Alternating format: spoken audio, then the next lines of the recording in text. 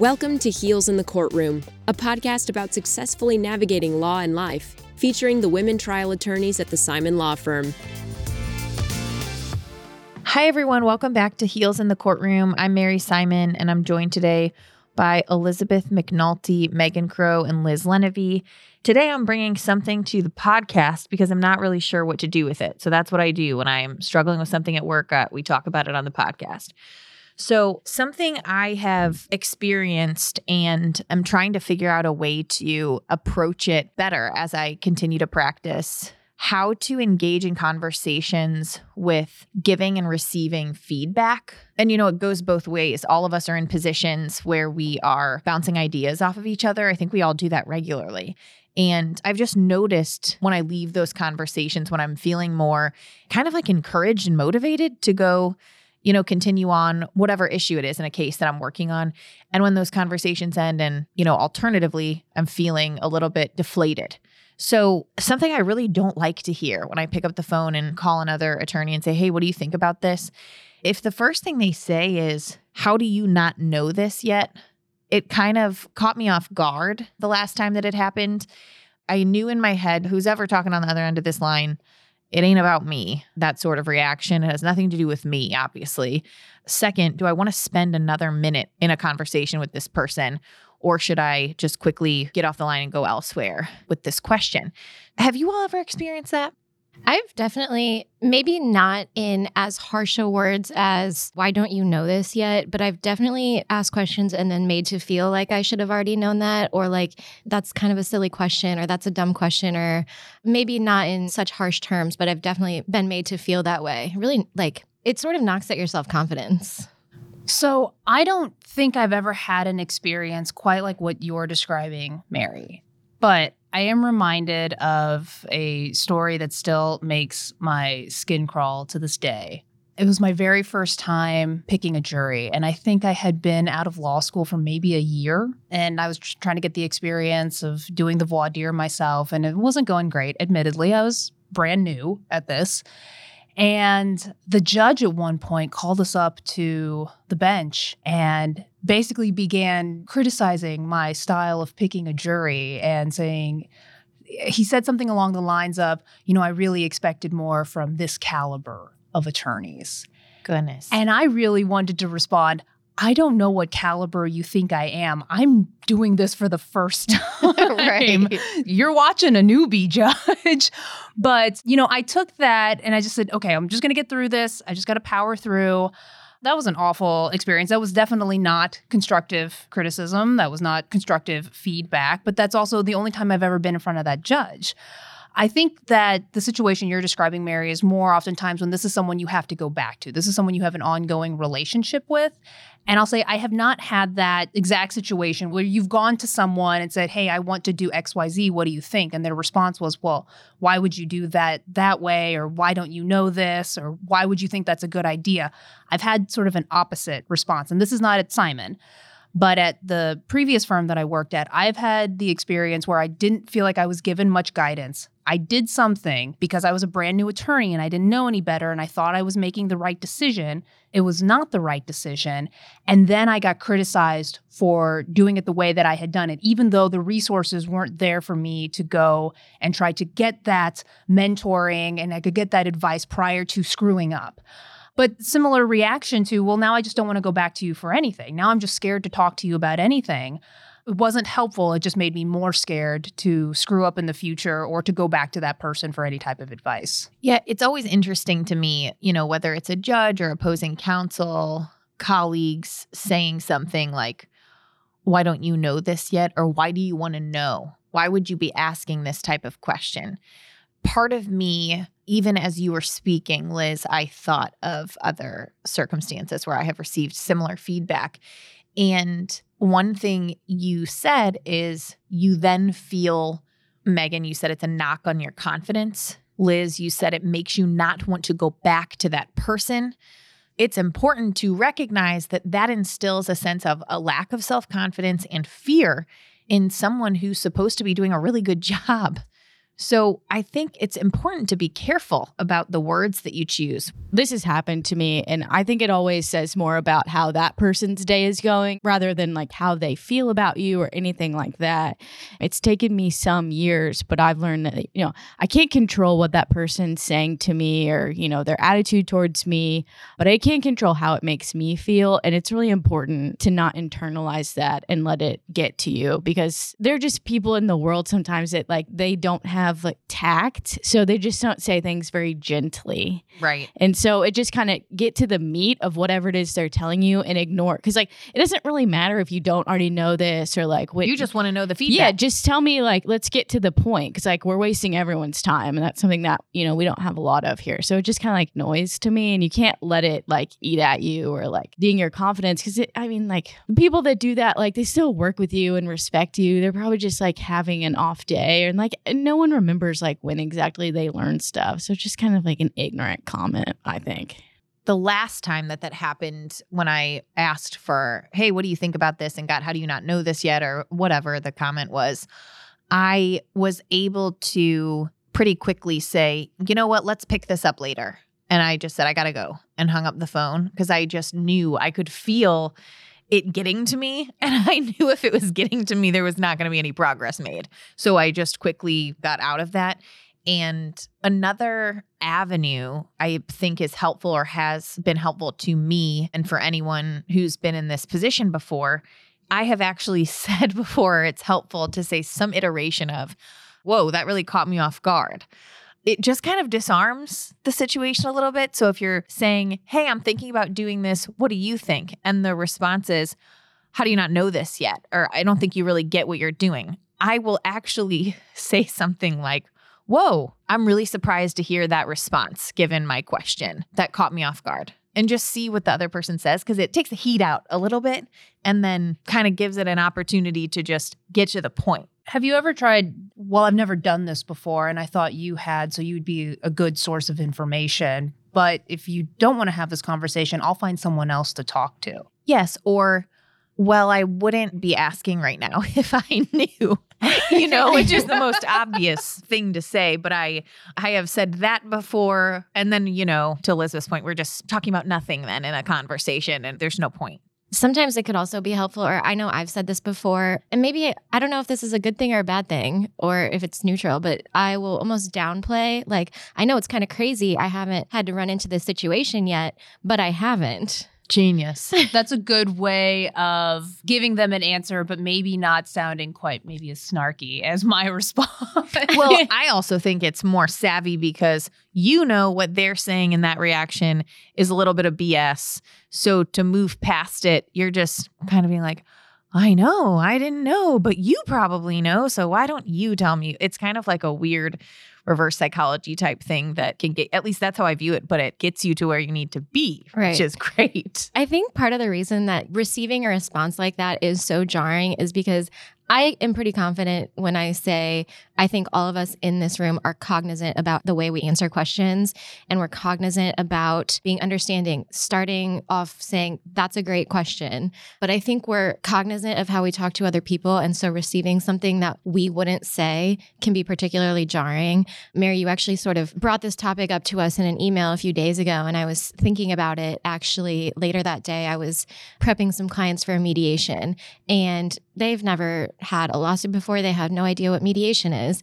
And there's a lot of things that I was explaining to them that after your email, I was like, I'm probably going to say a lot of words that they don't know, and I don't want them to feel stupid for asking. So that conversation, I think, was extra productive, because I went out of my way several times to say, I know I just said a lot of things that are probably super unfamiliar. What questions do you have for me? And I took it really slow, and I tried to put myself in their shoes more of, okay, they're probably going to have questions that may seem really basic to me, but are important to them. And also something that I noticed about your email when you were sort of explaining this idea, you put good examples and bad examples, things I like to hear when asking a question and things I don't like to hear. And there is one very prevalent common thing between the things that you do like and the things that you don't like. Things that you do like to hear. I have experienced this. I usually this. I suggest this. Bad things. You don't know. You don't get it. What don't you understand? the good things all have the word I in them and bad ones all have the word you in them. Instead of like making it sort of on the person and making them feel bad about it, it's like, oh, let me relate to you and put myself in your position and think back to when I was at your stage in your career, and let's have a conversation and relate to each other a little bit more. And I thought that was a really interesting thing to notice about the examples that you provided, at least. Yeah, I don't know. It is kind of interesting. It's always helpful to me. And I don't know if it's, also maybe years of therapy, but functioning in I statements is always more beneficial because it's not a comment on the other. I've had law clerks ask me questions and say, do you want this or do you want this? And I can never imagine saying, how do you not know this yet? But to keep it as, I usually do this, I do this. I speak that way because that's how I want to be spoken to your point, Elizabeth. It's like when someone speaks to you in a way that you're not used to talking to others that way, it's a little bit jarring. It's important to be cognizant of that. I also think it's important if you consider yourself a leader in your firm, or if you are someone who's higher up and you are responsible for younger attorneys or for a paralegal or for a law clerk, how you're speaking to them, because ultimately that is going to be not just a reflection on their work, but also a reflection on your ability to be a leader, to be a mentor, and then also I think to keep people around. We talk about this sometimes, the massive amount of turnover that happens. And I think the number one reason that people leave firms is because they don't feel appreciated and they don't feel respected. And obviously, money is definitely something to discuss there, but I don't think it can be understated how important the environment is that you're fostering. And if some of the experiences I had prior to coming to Simon, it was not a good environment. I did not feel supported. I did not feel like I could go. And that's not to say everyone. There were tons of attorneys at that firm that I did feel comfortable going to. And I found myself going to them instead of these other individuals who made it sound like they did not have the time for me. Which I get it. We're all busy. We all have a lot on our plate. We're always doing a lot of things. But I think if you're going to, take all of the privilege that comes with being a firm leader, you have to take the responsibilities. And that includes training and teaching the younger attorneys and the younger staff members about what it is that you want done and how you want it done, but doing it in a way that is not that makes them feel stupid and that makes them feel like, I don't want to be here. You shouldn't be miserable at work. And this work is already hard enough. So why would you make that job that much harder for the people that do work for you, whether it's a paralegal or a younger attorney or whoever? So that's how I've always looked at it.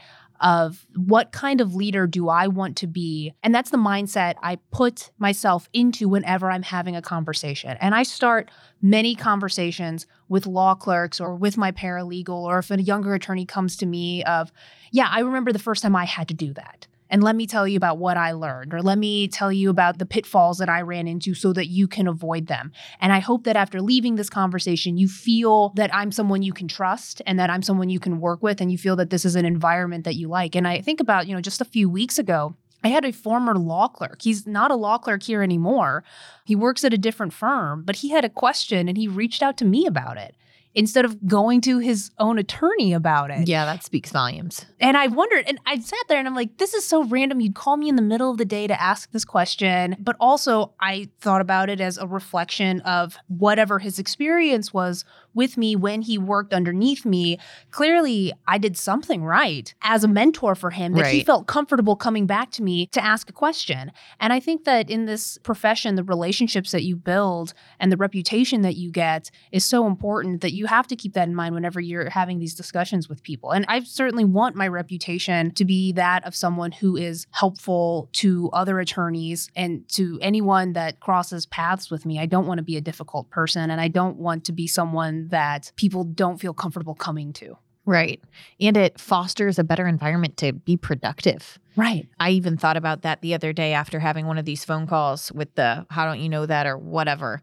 I started doubting myself. How do I not know this? Okay, let me start researching this. But I didn't even know if that was the thing that I needed to start my research with. Like, I wanted some guidance on where to go. And of course, I could just start cold and figure it out myself. I know I can. But is it the most efficient than calling somebody else who can tell me, start here, and then I can pick it up?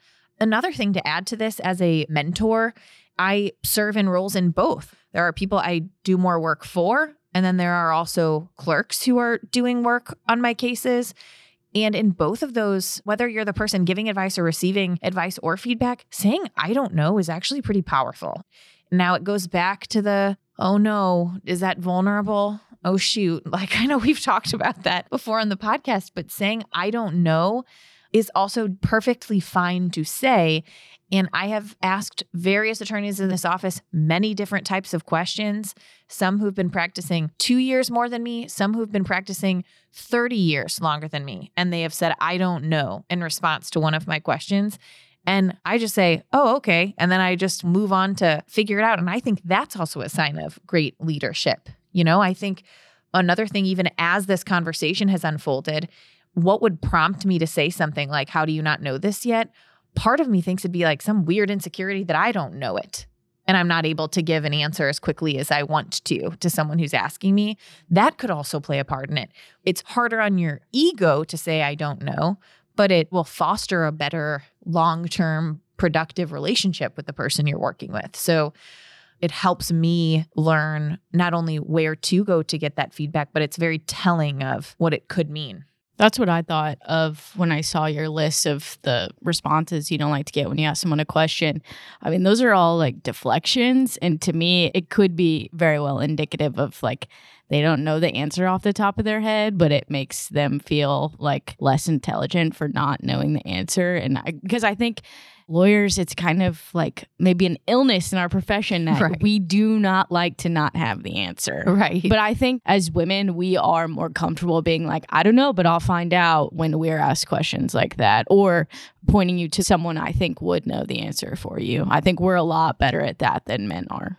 We've been talking a lot in terms of how this giving feedback and receiving feedback or deflections or whatever you want to call it, a lot of it has been between colleagues or between, opposing counsel or something like that.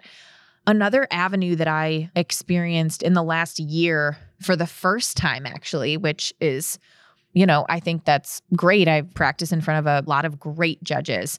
In this last year, I went to court on a hearing and I lost the motion. And the judge said to me, once you have a little bit more experience, you'll understand that these type of things can happen.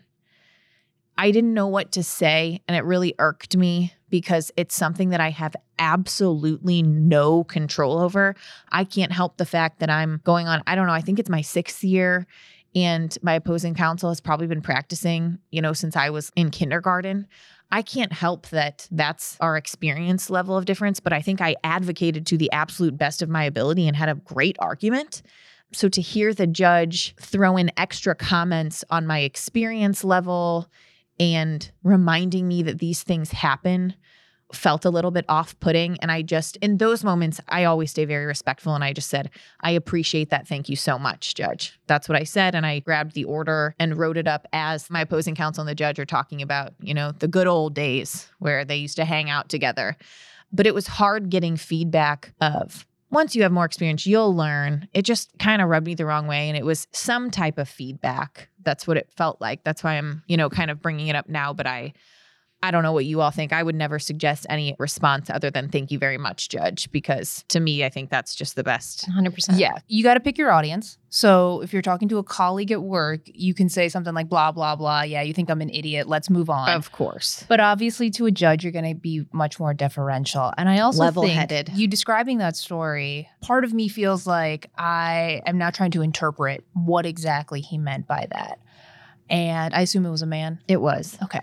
Part of me reads into that he's almost trying to ease the blow a little bit of like, hey, you didn't lose this because you didn't make a good argument. You lost this because this is just how we do things around here.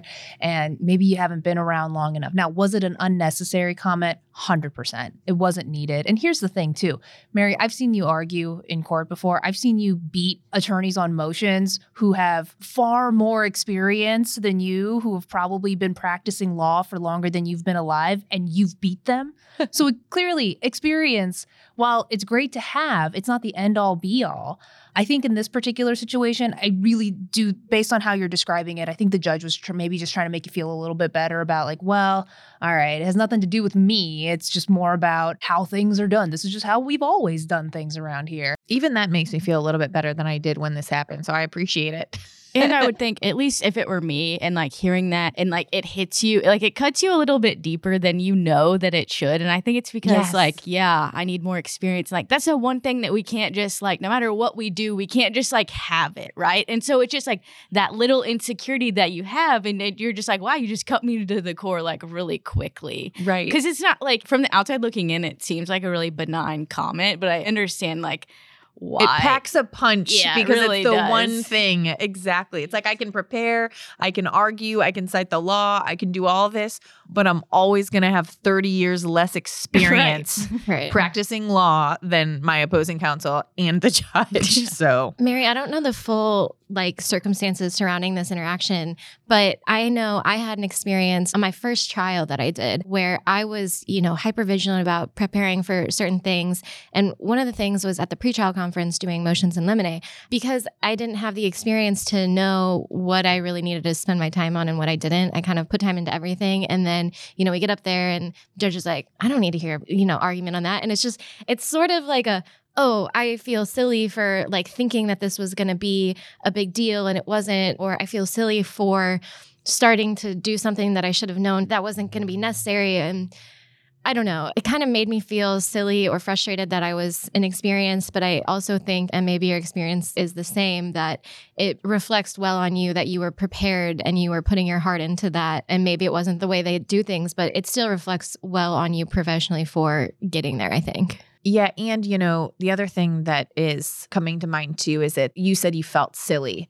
And I think that is why it impacted me the most is I'm just like, okay, I don't know what else I can possibly say to that. I think it is an incredible sign of growth in your career when you realize that this profession is just a never-ending loop of feeling silly. It's so true. It's so true. Maybe they become fewer and further between, but I know attorneys that have been doing this for a long, long, long time, and they still goof up here and there, and I'm sure that they feel silly for it. And, I had a pretrial several months ago where I was by myself at this pretrial, and the other side had multiple attorneys. And the judge made some sort of comment to me about like, oh, look, like you're all alone. You're all over there by yourself. And I also knew that he was well aware that I was not only the only solo attorney there, I was the youngest person. Oh my gosh. Of all the attorneys arguing. And I took that as the judge was trying to throw me a bone, trying to show me some sympathy. And I took it as an opportunity to put on a brave face. And I made the comment, something along the lines of, oh yeah, judge, I'm over here by myself, but don't worry, I'm ready to go. Trying to signal to him, you don't have to go easy on me, or you don't have to think I'm not prepared. I'm prepared. I'm ready to go. I know these facts back and forth better than anyone else in this room because I've worked on this case since the beginning, much longer than, Mr. Partner over here who hasn't taken a single deposition, but he showed up to argue the pretrial. He doesn't know this case as well as I do. So let's go. And pretrial went fine.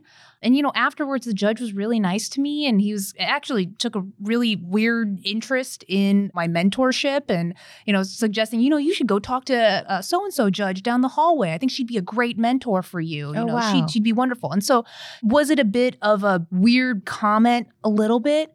But I think in those situations, if you read into it as, okay, I'm going to give him the benefit of the doubt, read into it that this is a positive interaction we're having, and how can I spin this to my benefit? I think that that's something that's really important to do with judges. Of course, always being deferential to the judge, but ultimately trying to think about how can I spin this to my benefit here.